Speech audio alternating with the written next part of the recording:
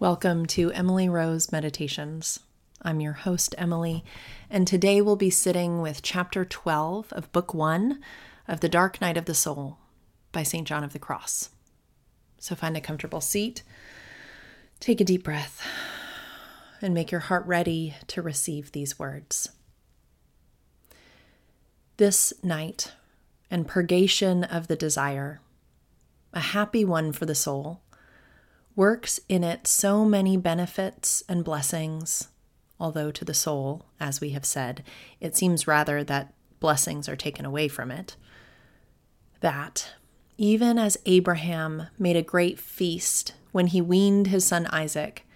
even so there is joy in heaven because God is now taking this soul from its swaddling clothes, setting it down from his arms, making it to walk upon its feet, and likewise taking from it the milk of the breast and the soft and sweet food proper to children, and making it to eat bread with crust, and to begin to enjoy the food of robust persons. This food, in these aridities and this darkness of sense, is now given to the spirit, which is dry and emptied of all the sweetness of sense. And this food is the infused contemplation whereof we have spoken. This is the first and principal benefit caused by this arid and dark night of contemplation, the knowledge of oneself and of one's misery. For besides the fact that all the favors which God grants to the soul are habitually granted to them and wrapped in this knowledge, these aridities and this emptiness of the faculties, compared with the abundance which the soul experienced aforetime and the difficulty which it finds in good works, make it recognize its own lowliness and misery, which in the time of its prosperity it was unable to see. Of this there is a good illustration in the book of Exodus, where God, wishing to humble the children of Israel and desiring that they should know themselves, commanded them to take away and strip off the festal garments and adornments wherewith they were accustomed to adorn themselves in the wilderness, saying, "Now from henceforth, strip yourselves of festal ornaments, and put on everyday working dress, that ye may know what treatment ye deserve." This is as though he had said, "Inasmuch as the attire that ye wear, being proper to a festival and rejoicing, causes you to feel less humble concerning yourselves than ye should, put off from you this attire, in order that henceforth, seeing yourselves clothed with vileness, ye may know that ye merit no more, and ye may know who ye are. Wherefore the soul knows the truth, that it knew not at first, concerning its own misery. For at the time when it was clad as a festival and found in God much pleasure, consolation, and support, it was somewhat more satisfied and contented, since it thought itself to some extent to be serving God. It is true that such souls may not have this idea explicitly in their minds, but some suggestion of it at least is implanted in them by the satisfaction which they find in their pleasant experiences. But now that the soul has put on its other and working attire, that of aridity and abandonment, and now that its first lights have turned into darkness, it possesses these lights more truly in this virtue of self-knowledge, which is so excellent and so necessary, considering itself now as nothing and experiencing no satisfaction in itself, for it sees that it does nothing of itself, neither can do anything. And the smallness of this self-satisfaction, together with the soul's affliction at not serving God, is considered and esteemed by God as greater than all the consolations which the soul formerly experienced, and the works which it wrought, however great they were, inasmuch as they were the occasion of many imperfections and ignorances, And from this attire of aridity proceed, as from their font and source of self-knowledge, not only the things which we have described already, but also the benefits which we shall now describe, and many more, which will have to be admitted. In the first place, the soul learns to commune with God with more respect and more courtesy, such as a soul must ever observe in converse with the Most High. These it knew not in its prosperous times of comfort and consolation, for that comforting favor which it experienced made its craving for God somewhat bolder than was fitting, and discourteous and ill-considered. Even so did it happen to Moses when he perceived that God was speaking to him, blinded by that pleasure and desire without further consideration, that he would have made bold to go to him if God had not commanded him to stay and put off his shoes.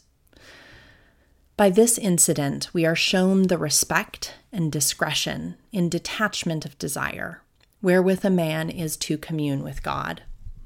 When Moses had obeyed in this matter, he became so discreet and so attentive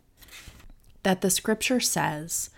that he not only did not make bold to draw near to God, but that he dared not even look at him. For having taken off the shoes of his desires and pleasures, he became very conscious of his wretchedness in the sight of God, as befitted one who was about to hear the word of God.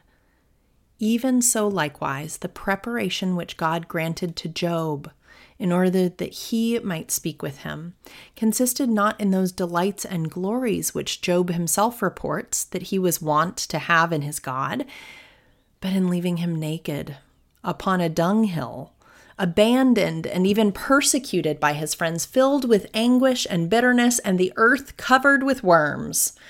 And then the Most High God, he that lifts up the poor man from the dunghill, was pleased to come down and speak with him there, face to face, revealing to him the depths and heights of his wisdom in a way that he had never done in the time of his prosperity. And here we must note another excellent benefit, which is there in this night and aridity of the desire of sense, since we have had occasion to speak of it. It is that in this dark night of the desire, to the end that the words of the prophet may be fulfilled, namely, thy light shall shine in the darkness, God will enlighten the soul, giving it knowledge, not only of its lowliness and wretchedness, as we have said,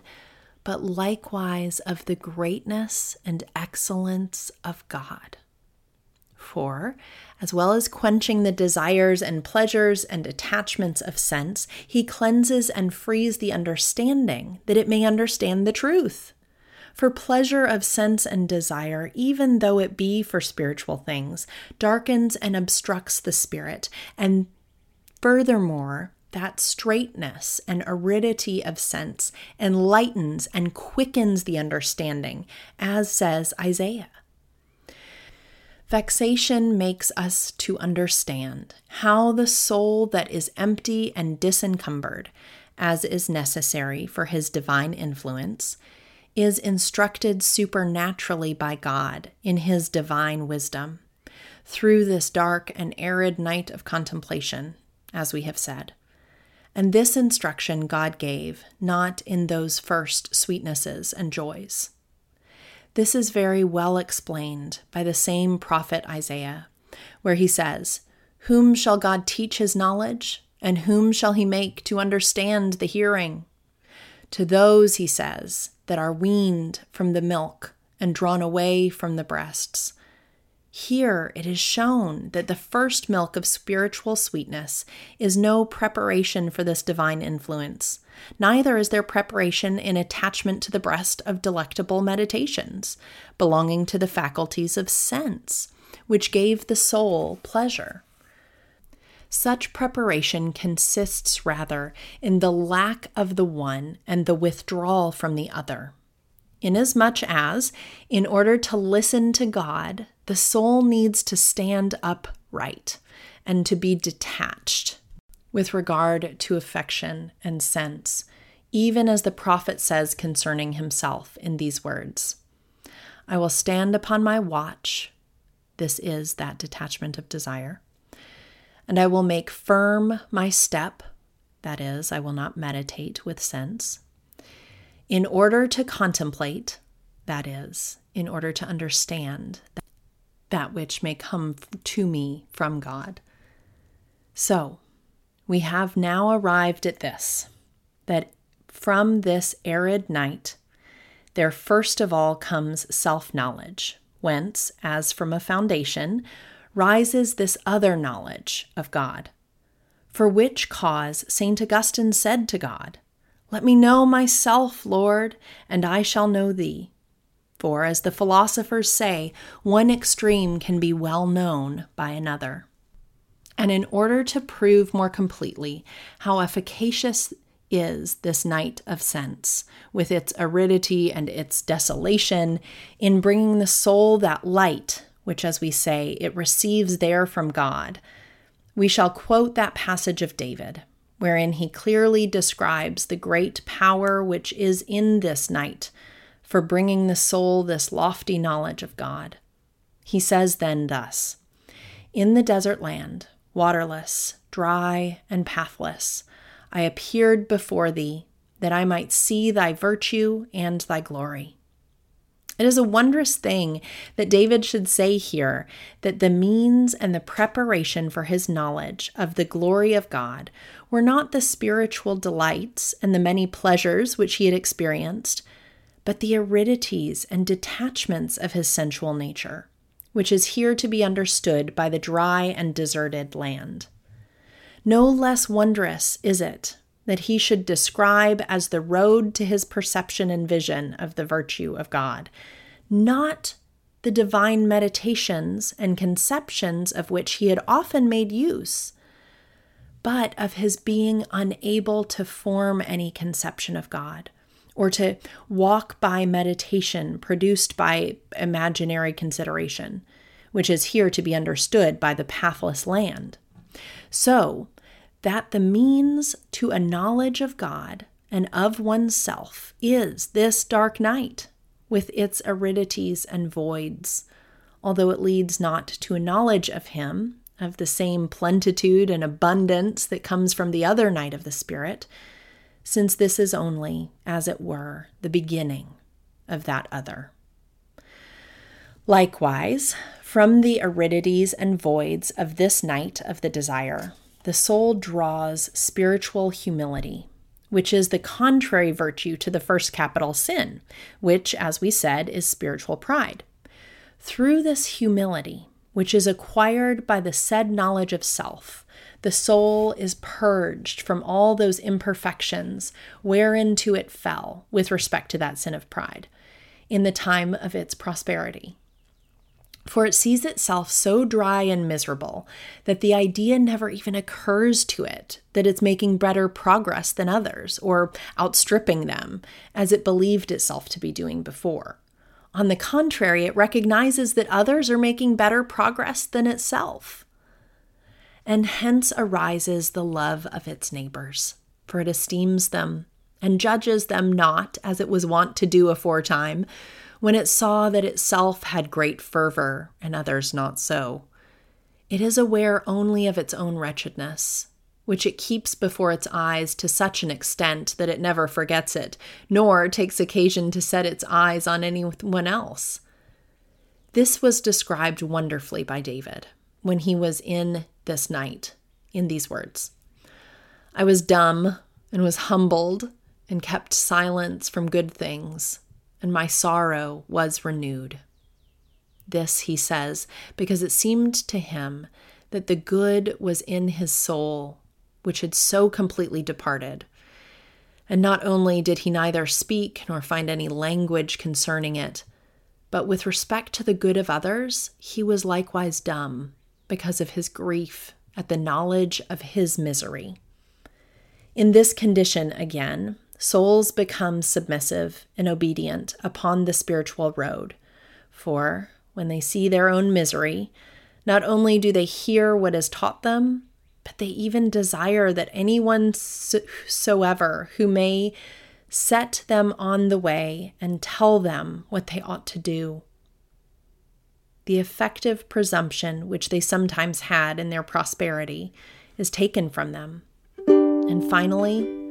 they are swept away from them on this road all other the imperfections which we noted above with respect to that first sin, which is spiritual pride. Thank you for joining me today. The peace of Christ be with you.